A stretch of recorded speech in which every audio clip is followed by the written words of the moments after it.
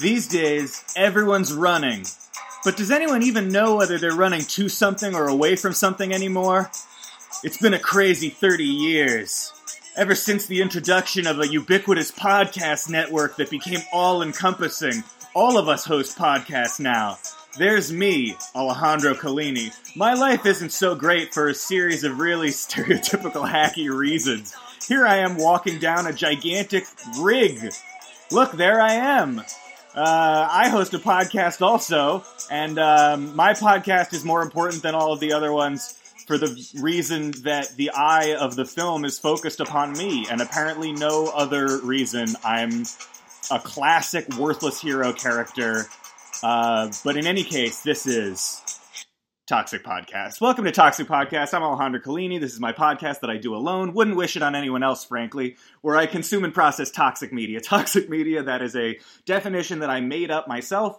It is any form of content that, regardless of quality, is genuinely emotionally exhausting or taxing to consume. Here we are. It's August 16th. It's a banner day for me. It's a big anniversary of a terrible, terrible time in my life. I would choose no better day to be broadcasting to you about this film that oh my God, what a film I've got for you today. This is going to be the episode that really draws it all together. You know, we've been building. I've been developing a wide stable of characters. I've been figuring out what my strengths are, what my many, many weaknesses are. This is going to be the episode that sews it all together, makes it a nice, beautiful baseball there, major league quality baseball, and it can be pitched and hit and anything else you can do with a baseball, frankly. What do I want to apologize for from last week? Or do I want to keep the apologies? I think, because I feel like every week, obviously there's the blanket apology for last week. I do want to talk, if you guys want to engage with me a little bit about the pod, you're always welcome to tweet at me, like, suggestions of things. I would like to know, do you guys want me to do books? Because I want to do books. I want to do books. When I did King Lear, which I know is not a book, it's a play, but I read it. It was a text.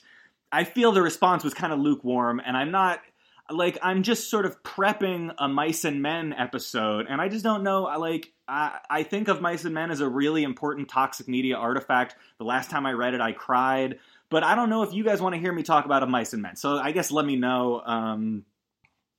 So this week we're talking about Ready Player One. I watched Ready Player One. I was not intending on talking about it this week. I think I'm trying to figure out what the people want. Because originally when I started this podcast, I think I had a lot of big ideas about what I wanted to do. I was going to originally, I think I've mentioned this before, originally my first 8 episodes were all going to be about Saw films, and then I did 3 and I went, well, this is abusive to my audience, this is not good podcasting, and I still eventually aspire to maybe talk about all of the films in the Saw franchise if I can try your patience that much. But I'm realizing I need to spread it out. I've still got some sort of big Alejandro-centric plans for the future. Things that are maybe more for me than prospectively for you. But I am trying to find toxic media artifacts that are present enough in everyone's minds, that are topical enough, that are that people are going to want to listen to. You know, I don't know why I'm making a big deal out of the fact that I have a podcast and I want people to listen to it, but so I'm often at a loss for what to do this week. Sometimes I'm like, maybe I should do of Mice and Men, and then I'm like, no one's going to like that. So the other night, I got home from work. I just wanted to watch something. I've been trying to watch less of the major sci-fi action fantasy franchises. I'm a big franchise guy. I love it when I can watch like 6 movies. I love a big list of movies. I love the Marvel movies. I'm a huge Marvel apologist. I'm sorry. I know that there's everyone's getting kind of Marvel fatigue. I'll go to the mat. I think that the Marvel movies, I've probably said this before, have fundamentally changed the filmmaking for better or worse, and they are, in my opinion, the single most impressive feat of filmmaking since the invention of filmmaking. So fuck me. But so I've just been Googling 2018 movies and just sort of watching the like non-franchise. Like I watched Rampage, that movie based off of the video game, and it was surprisingly good. I would argue that's not a toxic movie. It's not. I mean, well, it's not a good movie. It was surprisingly fun. But the other night I put on Ready Player One, and I don't want to, because what I was about to say is this movie feels toxic in a way that almost reminds me of Batman versus Superman, but it doesn't, because I love Batman versus Superman. Batman versus Superman is toxic in a way that I find joyous and ecstatic and like celebratory of its own insanity.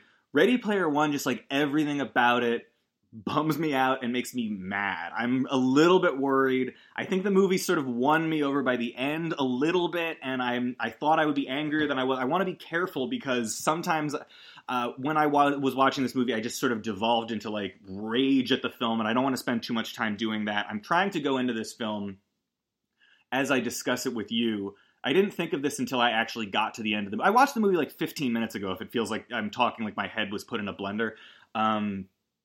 At the end of the movie, I realized it's kind of like Charlie and the Chocolate Factory. So if I can just ground us in that, because Charlie and the Chocolate Factory, delightful movie. Is it called Willy Wonka and the Chocolate Factory? I know the book is called one and the movie is called the other. I also know that Ready Player One is based off of a book that came out, I don't know when. I should probably, you know what, this isn't a research podcast, but I'm going to look it up, because I think timeliness is a huge problem for this movie. I just Googled Ready for Player One.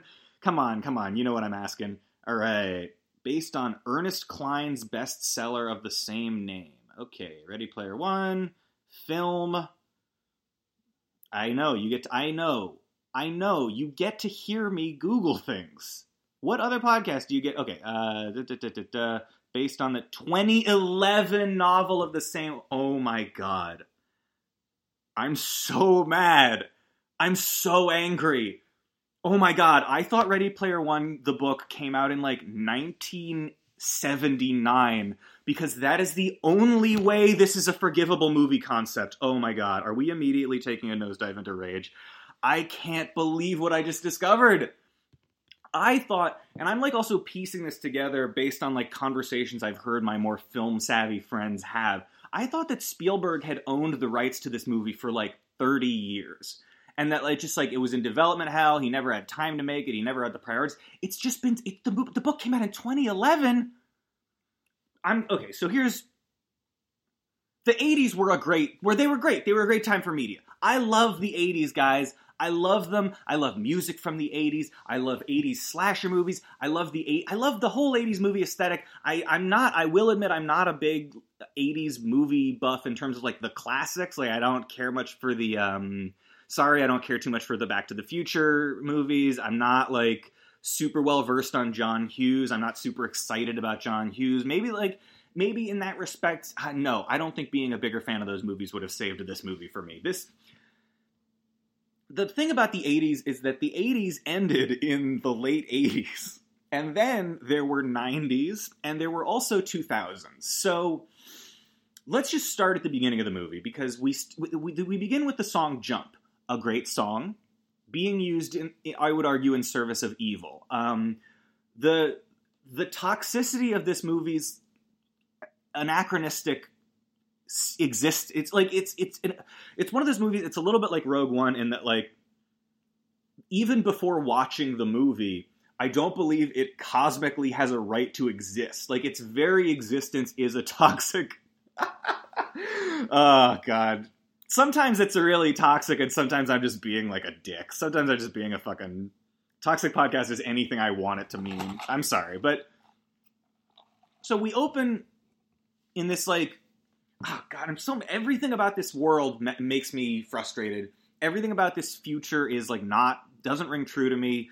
Like, so our hero, who is a much less attractive version of me, I don't know why my phone didn't ring for this, but the less attractive version of me, he he lives in it's a trailer park, but it's a future trailer park, dude.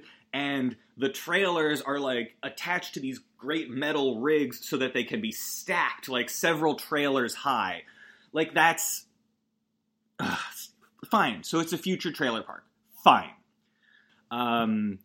You can feel that it's Steven Spielberg directing the movie, which makes me so frustrated because he's one of those directors who sometimes he directs a really bad movie and he directs it really well, and it's still just a really bad movie. So like there's this scene where we're me.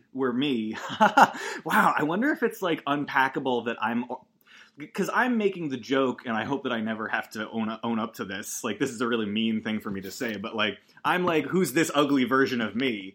But maybe there is something to be said, like a greater comment to be made from the fact that I am projecting myself into this lead character. Because, oh god, because we get into so much of this bullshit, like hero. This is like, you know, that Harry Potter Frodo Baggins shit. Where like, why is this guy special? Just because the eye is focused on him? I said that already, but. He gets up in the morning and he climbs down the whole rig. They made the rig. It's not CGI. It's a practical thing. He goes down a rope. He goes down a second story. He's climbing down the giant thing. It looks beautiful. The camera is moving in a very Spielberg-y way. It's really great. There's a Pizza Hut drone, a drone that says Pizza Hut delivers a pizza. And so as you can sort of see into people's windows in the trailers as he's climbing down the rigs, and they're all hooked into this like VR system. They've all got visors and gloves on. And then the most awful voiceover in the world begins. And it does not end. What does he say first? I don't remember what he says first, but he gives a like, that's me. He literally gives like, he doesn't say a that's me, but he gives essentially a that's me. He goes like, things used to be different. Now they're bad. That was before. And then he lists off this line of, I'm so mad about this dialogue. He goes, then there were the corn syrup droughts, the bandwidth riots, after people stopped trying to fix problems and just started trying to outlive them. That is award-winningly bad dialogue. That makes me so mad. That is right up there with BVS DOJ, the first few lines where it's like there was a time above, a time before, there were perfect things, diamond absolutes, things, you know, things fall, things on earth, and what falls is fallen. God, what a bad line. So he's describing with voiceover that like the world isn't great. Columbus, Ohio is the fastest growing city on earth because that's where Gregarious Games was founded. That's where Halliday founded the Oasis. I guess he doesn't say the Oasis yet, but he describes that reality is a bummer. That's why Halliday was such a hero to all of us. We see him. He's got this kind of lair in between all these junked cars. It's like, you know, he lives in like a trailer park / like junkyard almost. And he lives with his aunt. His parents are, I think, dead. Yeah, they didn't survive the difficult times. And his little nook, he's got his VR stuff, and he puts it all on. He goes into the Oasis. He says, reality's a bummer. That's why he showed us that we could go somewhere without going anywhere at all.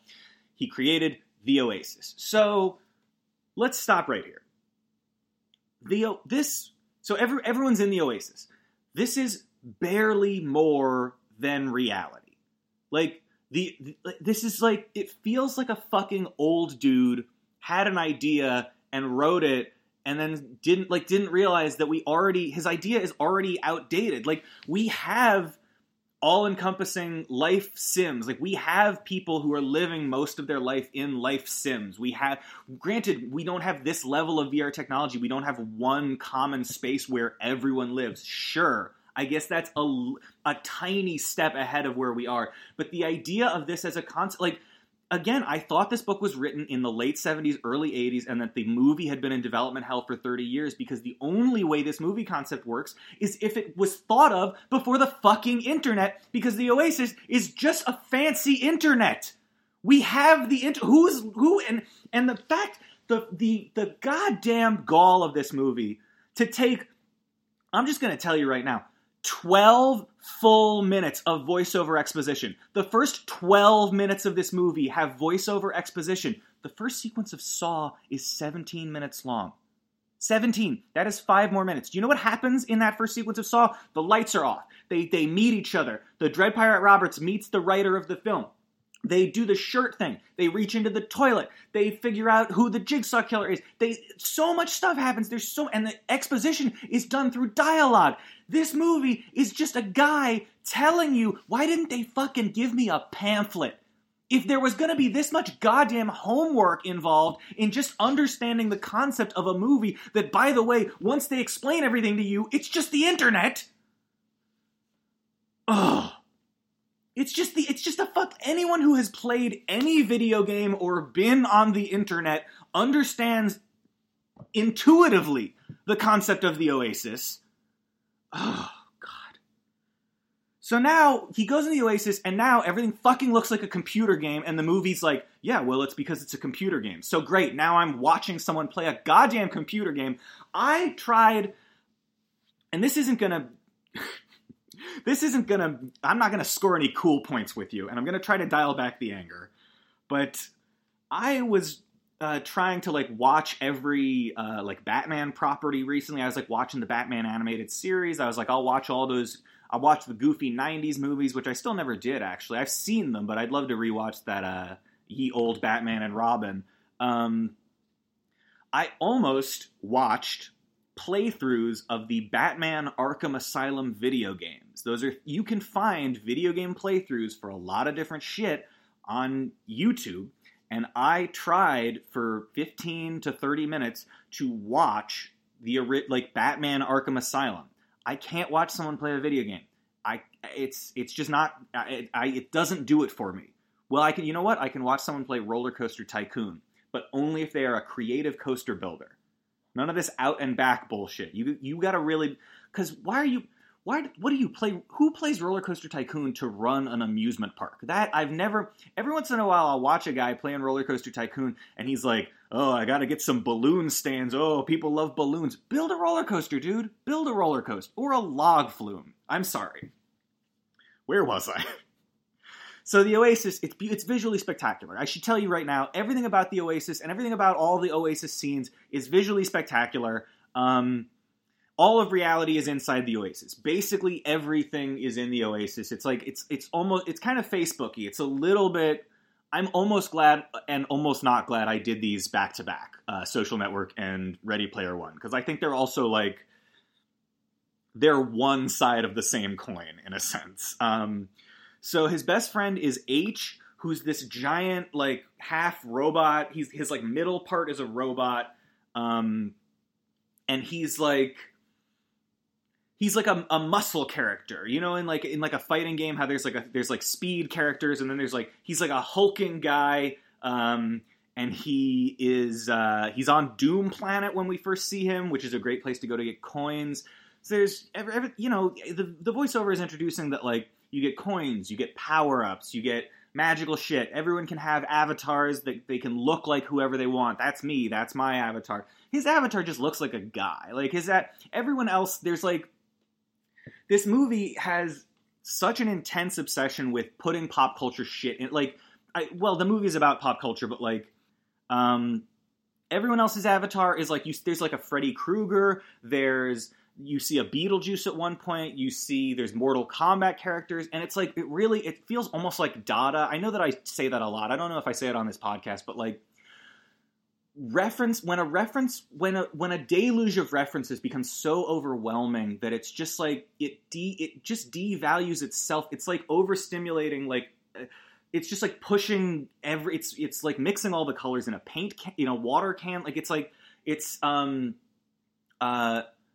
There's the opening scene in Sandy Wexler, the Adam Sandler movie where he's a Hollywood agent, has, I would say, 40 cameos in 5 minutes. And it gives you cameo fatigue. It's like Dada. It's like someone putting a pot over your head and hitting the pot with a spoon. A lot of this movie, in its interaction with pop culture and its expectation that you are going to be delighted by its interaction with pop culture, a lot of this movie is toxic in that respect. It puts a pot over your head and it bangs it with a fucking spoon. But so his best friend is H, And if you die in the Oasis, you lose all your stuff. There we go. Again, the voiceover explains this like you've never fucking heard of a video game before. Oh, really? You lose your coins if you die? So there's just an oppressive 80s-ness in the whole thing. Okay.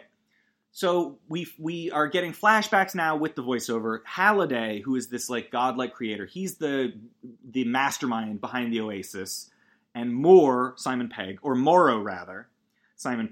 they released the first Oasis in 2025. Now, again, I think this movie gets a little bit less toxic once it's set everything up, but the way that it just sets everything up so badly, because I am again horrified to discover that this book was written in 2011. I do not concede that this future could exist from where we are now. When it's 2018 and you release a movie about 2045 has, like, your future has to be plausibly something that could grow from where we are now, right? Am I an asshole for thinking that? I'm sorry if I am. But this movie, the only way we could get to where we are in the world of the movie is if the last, like, 30 years, if in, like, 1989, everything ended and everything went a different way.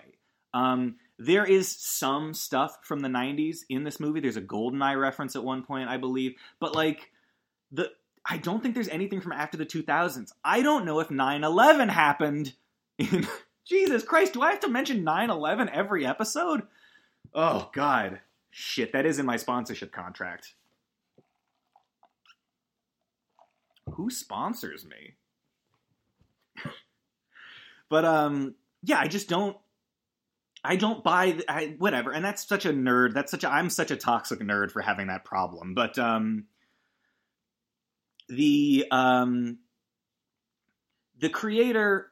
This is all the voice. This is all fucking the Wade, the lead guy, telling you the creator. Eventually, Halliday, he dies, and then this is where Steven Spielberg,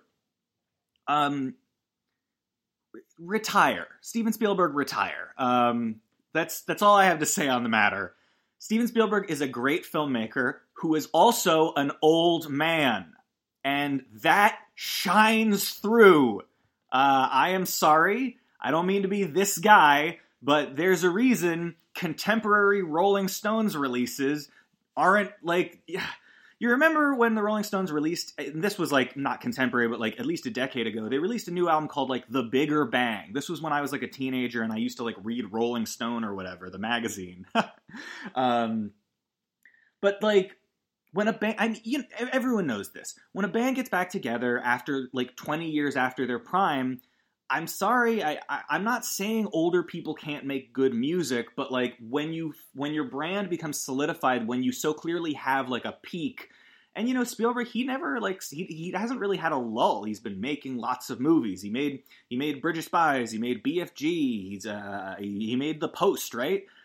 I just don't think that he really has movies like this in him anymore. I think a lot of the problems with this movie, not just the fact that the subject matter fucking sucks, that the concept sucks, that the dialogue sucks, that the movie sucks, it's a bad movie through and through. I think you see that a guy made this movie who was interacting with stuff that was out of his generational league. I'm sorry. That's all I got to say on the matter. That's not all I have to say on the matter. I'm going to talk for another, like, fucking 40 minutes. But so what I'm getting at is Halliday dies, and then it cuts to him in the coffin, and this fucking, you get the ubiquitous organ sound, the da-na-na, da-na-na-na-na, which is unforgivable. That, I'm sorry if you don't feel that way. That is an insane thing for a filmmaker to do in 2018. Like, I can't even believe it. And so then it turns out, and I don't think this redeems that sound cue at all. I don't believe that the universe makes this not a bad film choice. It turns out you're watching a little short film that Halliday made about his death beforehand. So he sits up in his coffin, and Halliday is supposed to be like a genius to the detriment of his social skills. Yeah, there. That's how I'll say it. So he like talks kind of like he has kind of a stilted speech pattern. He's like, "Oh, yes, you there. Hello. If you're looking at this, it means that I must be dead." And he basically explains that he's put he's put an Easter egg in his game. He put an Easter egg in his game. If you find the Easter egg, you get all of his stock in the company, which is $500 billion. You own the Oasis, so you completely control the entire Oasis, the Oasis has essentially superseded the real world. So it's like being the master of reality. And in order to get this Easter egg, you have to do 3 challenges and find 3 keys and get them from his avatar, who's, what's his avatar named? Anorak the something. So these are the stakes. Is essentially the entire world revolves around the Oasis, and everyone from like the low-key individual, they call them gunters, egg hunters, to these like highly skilled corporations who like hire essentially like elite, almost armies of game players. Everyone starts going after the Easter egg. And an evil corporation is quickly established called IOI. They hire people in these droves who are called Sixers because they're just referred to as numbers. They're kind of like stormtroopers. They're red shirts. They're these nameless soldiers. The Oasis economy is so great and toxic that there are things called loyalty centers, essentially like virtual debtors' prisons, where you've borrowed so much against your own credit that they imprison you in a cell where you're forced to virtually, I'll get to this later, but it's really dumb. It's incredibly dumb. And so, also, I'll say it, the jokes aren't funny in this movie. The head of IOI is a guy named Nolan Sorrento. He's the villain in the movie. And big corporations like IOI have assembled essentially these gigantic rooms full of Halliday scholars whose job it is to pore over pop culture from the 80s and like all the pop culture that Halliday loved, which it's just ugh. And there's something about it that just like, it almost reminds me of Pixels too, is that male nerd fantasy about all the stuff that you wasted your life on turning out to be super important. And I'm not saying you can't tell a few stories like that, but it's one of those things where I've just seen it so many. That's the other reason why this feels like it has to be a movie from the 80s, is it just has that like that shitty guy who's the protagonist for no reason. He doesn't seem remarkable. The love story is just sort of like, there's the girl, she's there. They get together because there they are, and he's the hero because there he is. And I read this.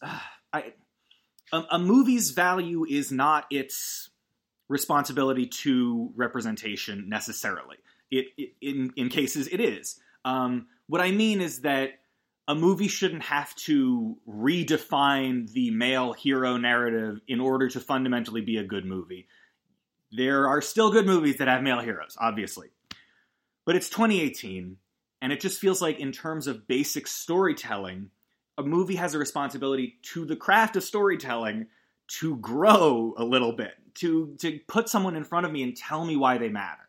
And this movie just doesn't do that. Like, it just has this same thing of like, hey there, schlubbo, you're my guy. I'm not sure that was an entire coherent thought, but finally the exposition is done. Oh, I need to tell, sorry, I can't, I'm so mad about the exposition. The first challenge is a race that is so difficult that no one's ever beaten the race. It's been 5 years, and we open on the race. So the guy, our hero, our unremarkable hero, he rides around in a DeLorean. Great, he's got a DeLorean, and H has this big monster truck, and we watch the first action sequence, which is all of these people, the Egg Hunters and the Sixers, they're all still going on this race over and over again. It's this impossible race through New York City, and this race kind of comes from the Michael Bay school of what I'm going to call CGI-aria. A lot of people have these problems with Marvel movies. I don't. I will, what's the word? Stan? I knew the word. I just felt a little hesitant about using it out loud. But I will stand for the Marvel movies. I don't think the CGI is CGI-aria. I think that this is a much more like Michael Bay Transformers movies style of just like rocks and metal and shit flying in front of your face, and you're like, I am aware that everything is moving quickly and that thrills and chills are occurring. However, I myself am not reaping the benefits of said thrills or chills. The race, they go all around New York, and then at the end, like, King Kong sort of stands in the center of the road, and he destroys every car that comes by, and no one's ever made it past King Kong. Over the course of the race, Wade sees a girl on a motorcycle who he identifies as Artemis, the notorious Sixer Fixer. And in a movie with so much exposition, they never told us what a Sixer Fixer is. They just say it. I don't even think they explain it later. Fine. But he's already a big fan of hers. He's watched all her Twitch streams. He's watched all her playthroughs. I hate, And I don't know how being a gamer would make me feel about this movie. I like to think not any better, because I think that, God, this movie has so many issues for me. But he kind of skids out. He doesn't get his car totaled, but he stops before King Kong, and he sees that Artemis is about to drive her motorcycle like right into the King Kong trap and destroy her bike and lose all her coins. And so he saves her, and she, like, it's one of those classic movie things where the guy saves the girl and they end up with like one of them lying on top of the other one. And so she gets up and she's like, "Oh, my bike is totaled." And he's like, "My friend H can fix your bike." So they go to H's workshop, which is in the Oasis, and I'm trying to think if I would have this problem if I were watching like The Matrix, but I started to get real hung up on, like, I thought everything costs coins. Like, I thought this is a digital world, and like if your bike needs fixing, like, what do you mean fix? Is he like going to take a digital hammer and some digital screws? Maybe I'm being a stickler, but I don't understand. So Artemis is immediately critical of him. She's like, "Oh, so are you claned up?" Which apparently, like, most people looking for the eggs are in like little groups, or worse yet, they're employed by IOI. And they have this conversation about how IOI wants to take over the world and the idea of being claned up. And she's kind of like, "I'm cooler than you, fuck off." And she clearly takes off her helmet and disappears. And then Wade hears his aunt yelling in his earphones, and he's like, "Oh no, I'm in trouble," because he stole his aunt's gloves or whatever. He takes off his helmet, and now he's my avatar once more. And he runs back from his little hidey hole to his trailer, where there's a classic, like, shitty aunt's boyfriend who, like, hits him, and the aunt, they're both like, God, this movie is so unkind to these characters. They're just, like, there to show you that, like, the real world sucks, and that he has an unhappy family life. But, again, I don't care. I don't care about him. I don't care about his family. You spent all the time you should have spent making me care about him as a character, giving me a book to read about the internet. So now there's some more VO. My parents gave me a name. My dad gave me a name. He wanted it to sound like a superhero, Wade Watts. It sounds like Wade Wilson. This movie has so many weird fucking similarities to Deadpool. But then they introduce the Halliday Journals. So Halliday, when he started the Easter egg contest, he also opened up like a giant library that contained reproductions of all his memories. But the memories are, this also makes no sense. It used to be very popular, the Library of Memories, but now Wade is like the only one who goes there, and he goes to this one moment of Halliday's life that he has been obsessed with, that he's sure has some sort of significance. And he's watching over the tape. It's Halliday and Morrow kind of arguing about the future of the Oasis and how eventually, like, there have to be rules and things have to move forward. And Halliday says, "I don't want things to move forward. What if they moved backwards? What if they could move backwards really, really fast? Just pedal to the metal." And are you telling me nobody caught that? That people went into his memories and pored over them. Scholars, teams of, like, a government, a massive company hired hundreds of people to research his life. And the first challenge is a race that no one knows how to beat. And there's a line of speech in his memories where he says, "Why don't you go backwards really fast, pedal to the metal?" And no one caught it. No one caught it before this miraculous, beautiful, special boy. Fucking hell. God, that's toxic. That makes me so mad. So now it also, again, it really reminds me of the Goblet of Fire, how just like Harry Potter cannot stop tripping upwards in this fucking contest. So now he realizes in the race, he's got to go backwards. Goes back into the race. He goes backwards. He ends up on this like backwards track where he can see the whole race occurring above him, and he can see King Kong unable to attack him, and he wins the race. He gets the key, and this, I also like feel as though real life gamers must have been kind of annoyed with how easy these challenges are. Like, the idea is that this is an impossible game that everyone in the world has been obsessed with for years. And this race, the answer to the race is go backwards. Fine. He gets his key. Now he's a celebrity, right? He gets his name up on the big board, and it attracts the attention of Nolan Sorrento, who wants to fill the Oasis with ads. Oh, God forbid. God forbid that shared online community have ads in it. I'm getting ahead of my... Oh, no, I'm not. I should have told you that Artemis, she's the goddess of the hunt. That's why she's named Artemis. And Wade's avatar's name is Percival, the knight who found the Holy Grail all by himself. That's the significance of it. So now Percival's name is on the board. He gets all this money, and he goes into like a power-up store, and there's a lot of Chekhov's stuff. He goes like, "That's the Cataclysm Bomb. It kills everything in the Oasis, including the user. That's this other thing. I'm going to use that later as well." He buys himself this fancy new VR suit. It's like a full body suit, so he can like feel everything. And Nolan Sorrento is not a true gamer. You can tell this because he's got this giant like fancy VR chair, but on the side of the chair, a little piece of paper, he has his password written, which that's another piece of dumb ham-fisted exposition movie. That's bad.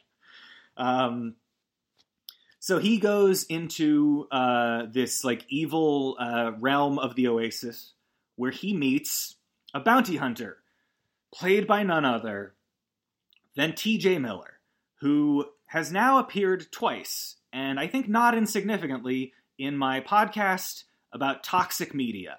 I don't know if that maybe is a weird moral thing to say about the movies in which he appears. I have said this. I said this the last time. Maybe I'll say it a little more in the language that it deserves to be said. And I think T.J. Miller is a rapist. I think he probably shouldn't. I think he shouldn't be in movies. It makes me unhappy when I discover that he is still in a movie that was released 5 months ago. I'm sorry. I'm sorry. I'm not the guy to be making amazing statements about this. I just it just is infuriating to see him in movies. He's the villain. He's like a secondary villain of this movie named IROC. He's like a bounty hunter. He's also the comic relief, which is a really nightmarish element. Like, he's cast in all these movies as the fucking comic relief because he's a comedian. But he's tasked with killing Percival's avatar. So now Percival has told his friend H how to beat the race. He told Artemis how to beat the race. H blabbed to two other people, the two other characters whose names I might not ever be able to come up with. But he's a celebrity now. Everyone wants to get a selfie with him. Everyone wants to hang out with him. But he only wants to hang out with Artemis, obviously. So he and Artemis go back into Halliday's memories. I don't like the memories. I don't like Halliday. I don't like this. It's exactly what I was saying earlier about the nerd thing about like you're special for loving the 80s.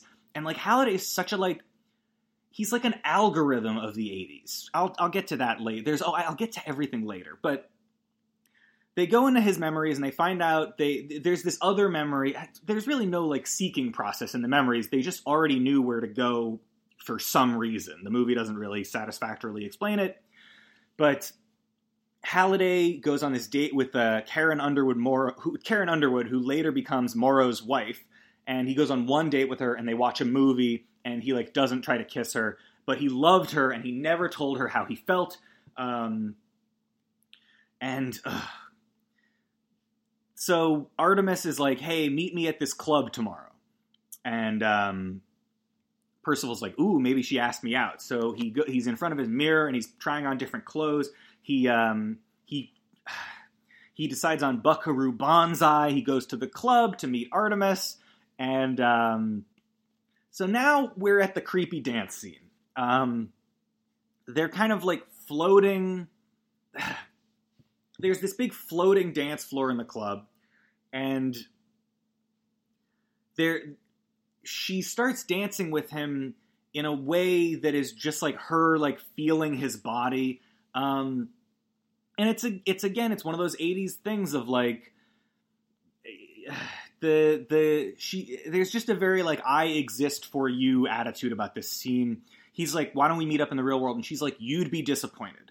I don't look like this. This isn't my real body. There's no like, well, he doesn't look like that either. That's not his real body. It's just all about like how you, the main guy, would feel about me, the thing that reflects off of you. And like, it's just shitty moviedom. It's shitty movie work. It's shitty, old-fashioned, shitty movie work. I'm sorry.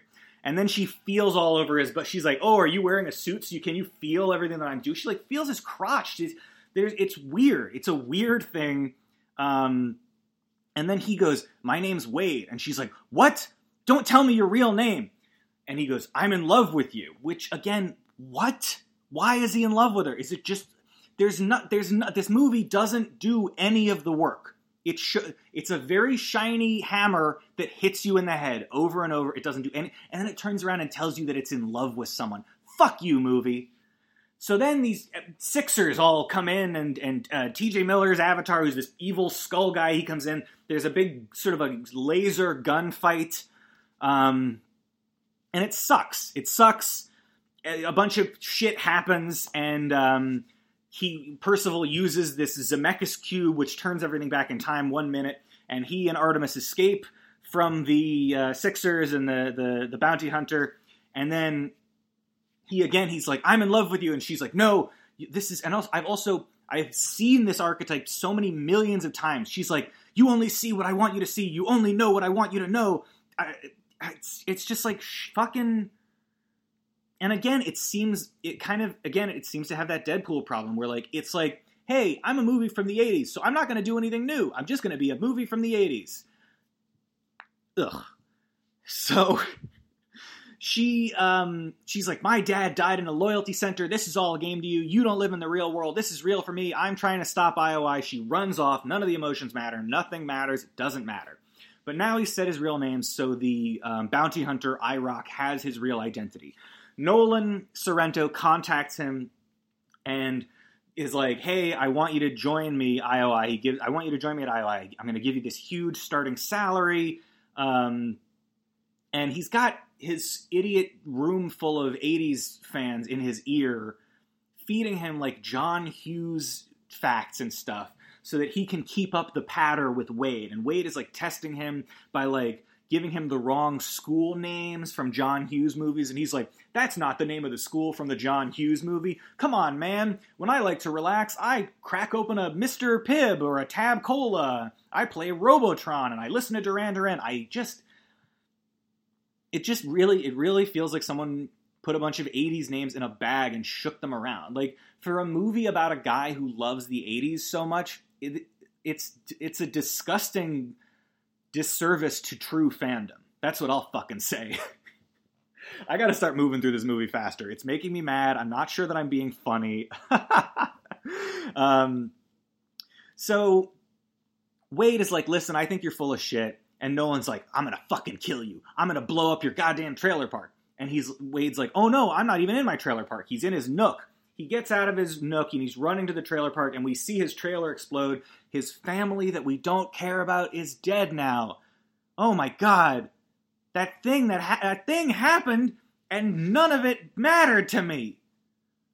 So then he's put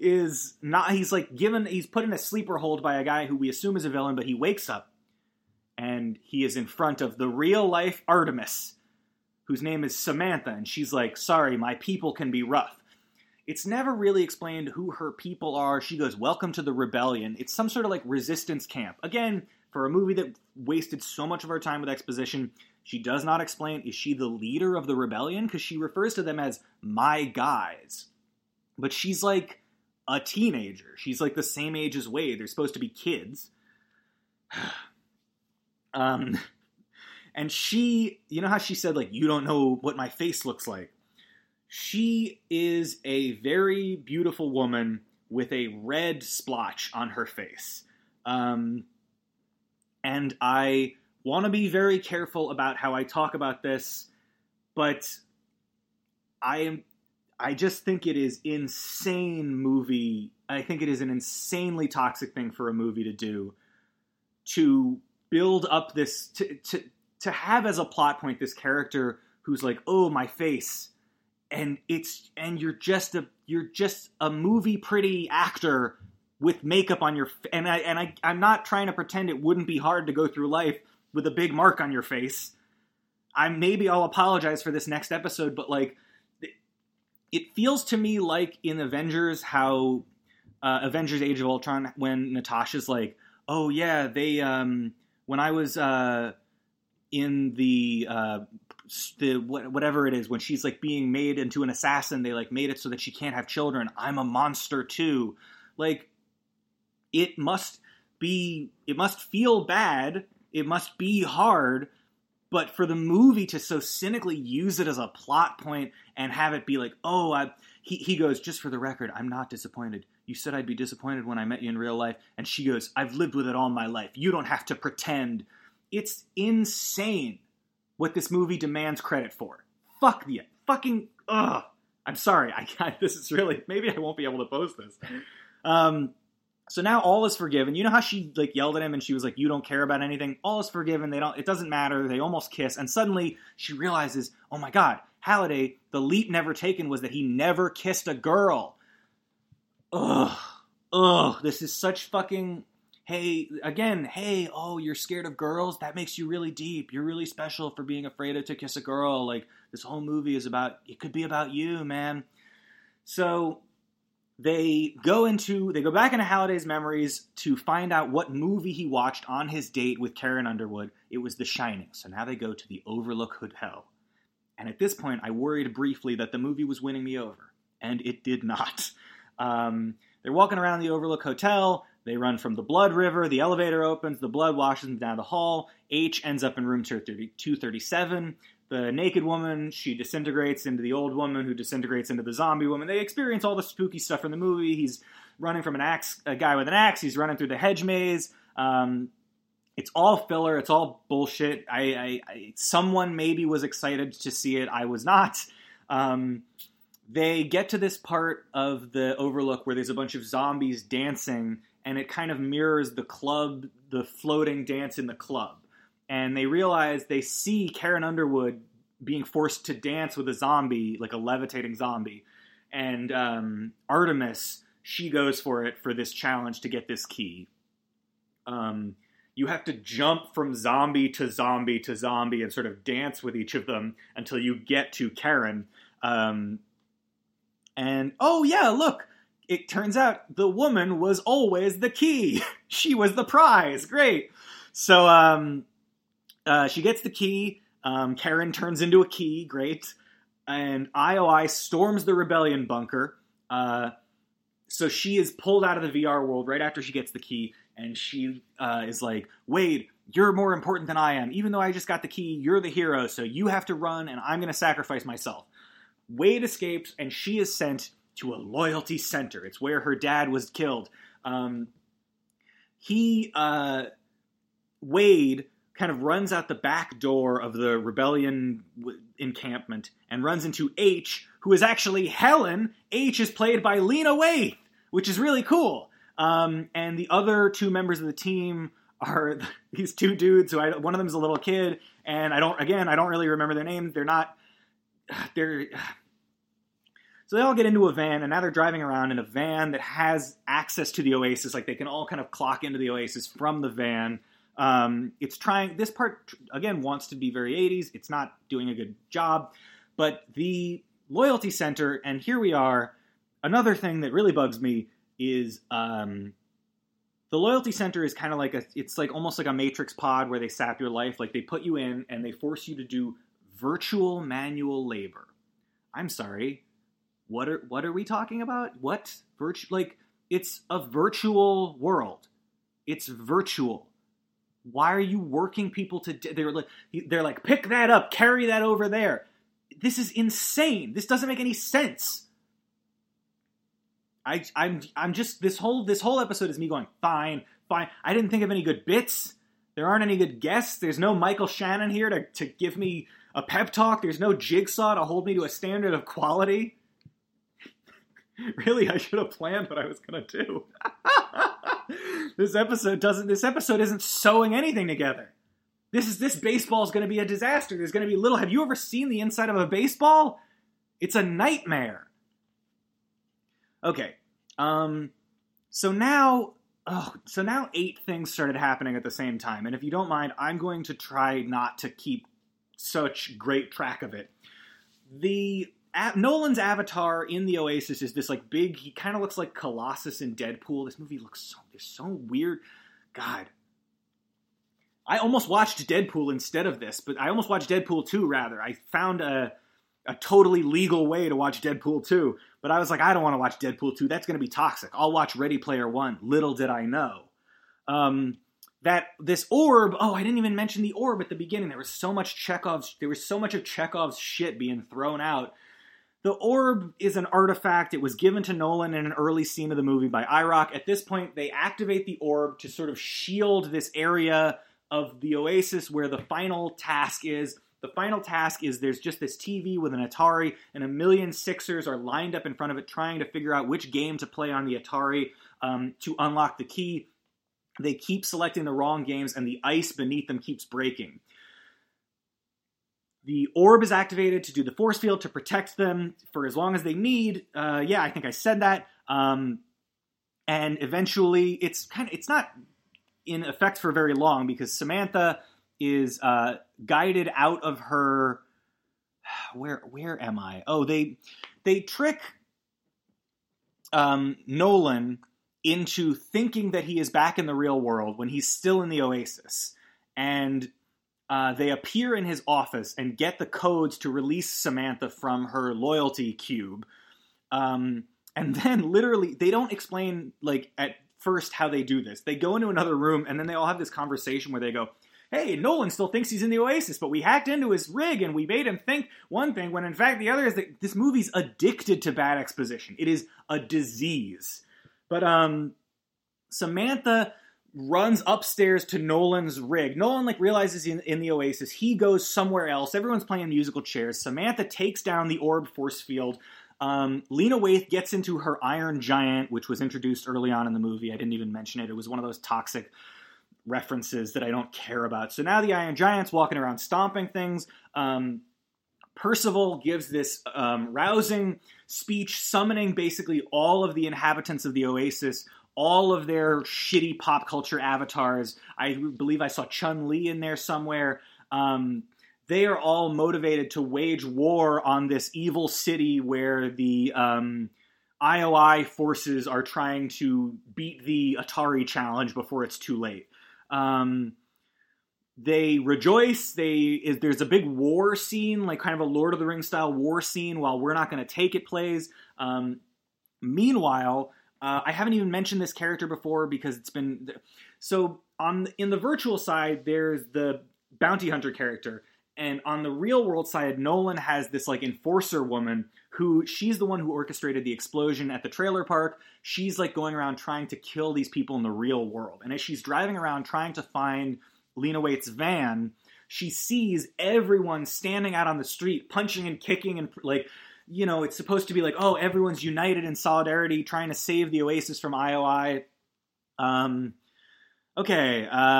gets into a Mechagodzilla, and they must have spent so much money on music licensing, because they play like the Shining theme, they play the Godzilla theme. Mechagodzilla is destroying everything. Eventually, at this point, I just want to pause for a second. This has been a little bit of a chippy episode, so if we could just, if I could just, for 1 second, take you into Literature Corner. Let's talk a little bit about Ulysses and about encyclopedic fiction. So, I'm not a Ulysses scholar, but what I think is really cool about Ulysses is how it feels in many ways, and consciously in many ways, like it is a tour through Western canonical literature. There is even, in fact, one chapter of the book that purports to go all the way from like the inception of language through Old English, through Chaucer, Shakespearean English. Like, Joyce writes in every prevailing Western literary style from like the beginning of what he considers to be literature through his contemporaries. The book contains everything. It contains Shakespeare. It contains the 1800s. It contains French literature. It contains British and even American literature. In my opinion, it is what some people call encyclopedic fiction, like a book that sort of contains everything before it. I'm not even going to touch this, but I argue that Infinite Jest also kind of contains everything. There are these books that, excuse me, I would just be repeating myself at this point. I think that encyclopedic fiction is really, really cool, and I love it. I think that Community, in a sense, the NBC sitcom, is encyclopedic sitcom work in some sense. It is a form of encyclopedic fiction in the way that it handles other styles. I think that what it does is beyond parody. I think that it is creating a new language with cliches, with motifs, like using motifs like letters to create motif words. Ready Player One does not do that. Ready Player One is a toxic breed of encyclopedic fiction that, again, I think does a disservice to the concept of fandom. I think this is a big, gross blah fest where, fucking, for all I know, Steven Spielberg is fucking Nolan Sorrento. I don't think he really cared that much for Mechagodzilla. I don't think Steven Spielberg opens a can of fucking Tab and plays Robotron at the end of the day. I think this movie should not have been made. I think this is a bad concept. I think... Oh, wow. Now we're having fun. So whatever. I mean, this has been Literature Corner. They eventually, through a thrilling CGI action and bravery sequence, they take down Nolan, they destroy his avatar, they destroy Godzilla, he becomes a bunch of coins. The Iron Giant gets swallowed by magma, he gives the thumbs up like he's in Terminator, or rather she, I guess, because we've discovered that H is Lena Waithe.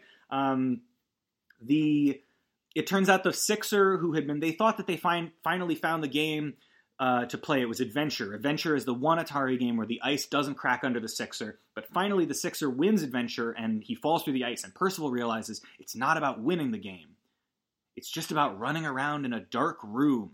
Suddenly Nolan appears. I guess he respawned.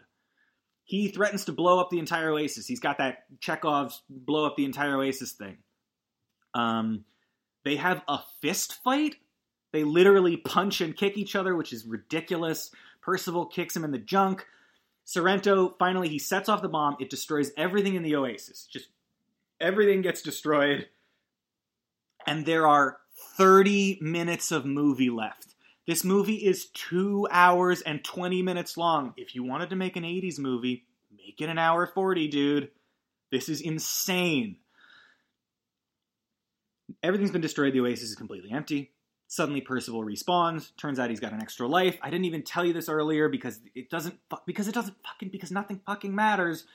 But there's a guy in the Library of Memories named the Curator. He's this little robot, not a little robot, he's like a robot butler figure. He's like, oh my, I don't like you very much at all. He bets Percival that Karen Underwood's name has to appear more than once in all of Halliday's memories because she's such a big part of Halliday and Morrow's lives. It turns out her name only appears once, so the Curator gives him a quarter, and it turns out that the quarter is actually an extra life, a concept that henceforth has not been discussed, introduced. It's just a fucking, there it is, nothing matters. We have stolen 2 hours of your time, much in the same way that I, as a podcaster, have stolen infinite amounts of your time. And so he goes, oh my god, the thing about Adventure is it contains the first Easter egg ever. It wasn't about beating the game. The way you get to the Easter egg is you just wander around in this dark room for a while. You get this little dot. You take it back to the main screen, and it shows you the creator's name. The creator's name doesn't appear in the credits of the game, but he put his name in the game as the first ever Easter egg in a game, which is nice. It's fine. Then I went to the bathroom. I don't know what happened. I went to the bathroom. It was, you want to know how the bathroom was? It was a very satisfactory bathroom experience. I washed my hands, and it was more interesting than the movie. When I got back, Nolan, he's commandeered a van. He's going to go kill his teenage foes. Then the avatar, the creator avatar appears, and he's trying to give Wade the key, and they're in the van, and the IOI Jeeps are knocking the van, and Nolan, or rather Wade, he can't get to the key because his avatar is losing balance, which is so fucking stupid. He puts the 3 keys in the block. There, we watch the whole playthrough.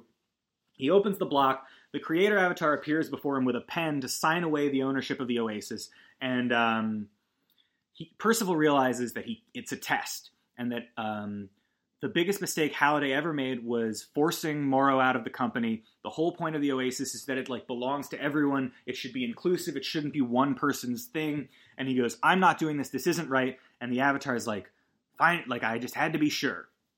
And then the Percival avatar is brought to a sort of it is a real life child's room. And we see the real life old Halliday and real life Halliday as a child. And he goes, hey, it's me, Halliday. This is the end of the movie, but we're going to spend a bunch of time talking to each other for no reason. This button turns off the entire Oasis. This button erases everything. Don't do it accidentally. He says, he goes, as terrifying and painful as reality can be, it's also the only place you can get a decent meal. That's not... It does feel kind of... Because I think there are a few Spielberg movies where, they're kind of having a ham-fisted, it's a lesson the whole time, and here's what your relationship with reality needs to be. It never really lands. I'm sorry, it doesn't. Then he is given the egg. Halliday gives him this big glowing egg, and it's just a big glowing egg, really. I don't even really remember, it's just literally just a big shiny egg. Nolan opens the door to the van and points a gun at Wade. I would love nothing more. This movie would have completely redeemed itself if Wade died, if Nolan just killed Wade. But suddenly the cops show up, which is a really weird, I guess, yeah, obviously cops exist in this world, but you're kind of wait, the cops? What? Cops? The cops take Nolan away. Halliday, Wade goes back in the VR world, and Halliday's thanks for playing my game.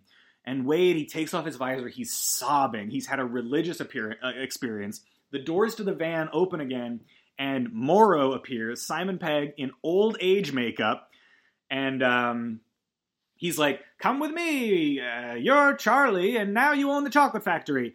And he goes, wait, I got to do one thing. And he closes the doors, and he turns to Samantha, and he goes, I'm not like Halliday. And then he kisses her, and he's still wearing his suit, and he's still hooked into everything. And it just feels so grossly symbolic as he's still wearing all his video game stuff. He matters because of who he is in the video game. That reflected importance. Ugh. But, the door, it's actually kind of a funny bit. at the end of the movie, it does get a little fun and like children's movie and cartoony. Like there's a little bit of slapstick when they put Nolan in the cop car with the like evil enforcer lady. They kind of have a like, oh, this is all your fault. And the doors to the van keep opening, and each time there's like a whole different set of people standing outside the van. So it turns, and at the end it turns out that the curator, the robot in the library who gave him the extra life, that was Morrow. The friends, H, the other two dudes, Artemis and Wade, they all like take over the Oasis as partners with Morrow. They ban loyalty centers, and hey, they close the Oasis 2 days a week because you do have to live in the real world. And then the last shot is Wade and Samantha in a chair, and she's like sitting on his lap, and they're just like making out. And then another 80s song plays, and that's the end of the movie. And it just, God, I honestly like, well, obviously not to be immature about this, but Ready Player dumb, Ready Player not fun. I didn't think of any bits. This is a terrible, wait, hang on.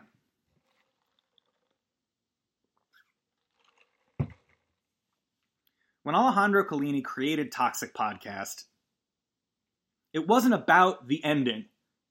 It was about the journey. So, why are we being so obsessed with creating like a coherent, improvised, hilarious sketch at the end that doesn't get too meta? When instead what we should be doing is just enjoying the sheer, like, maybe that's...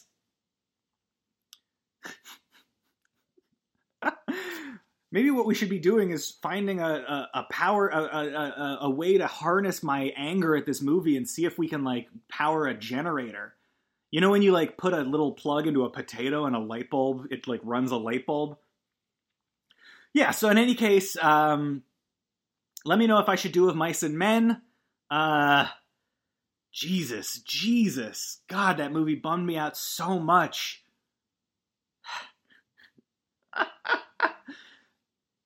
All right, listen. Take care of yourselves, guys. What a long episode. Oh, man.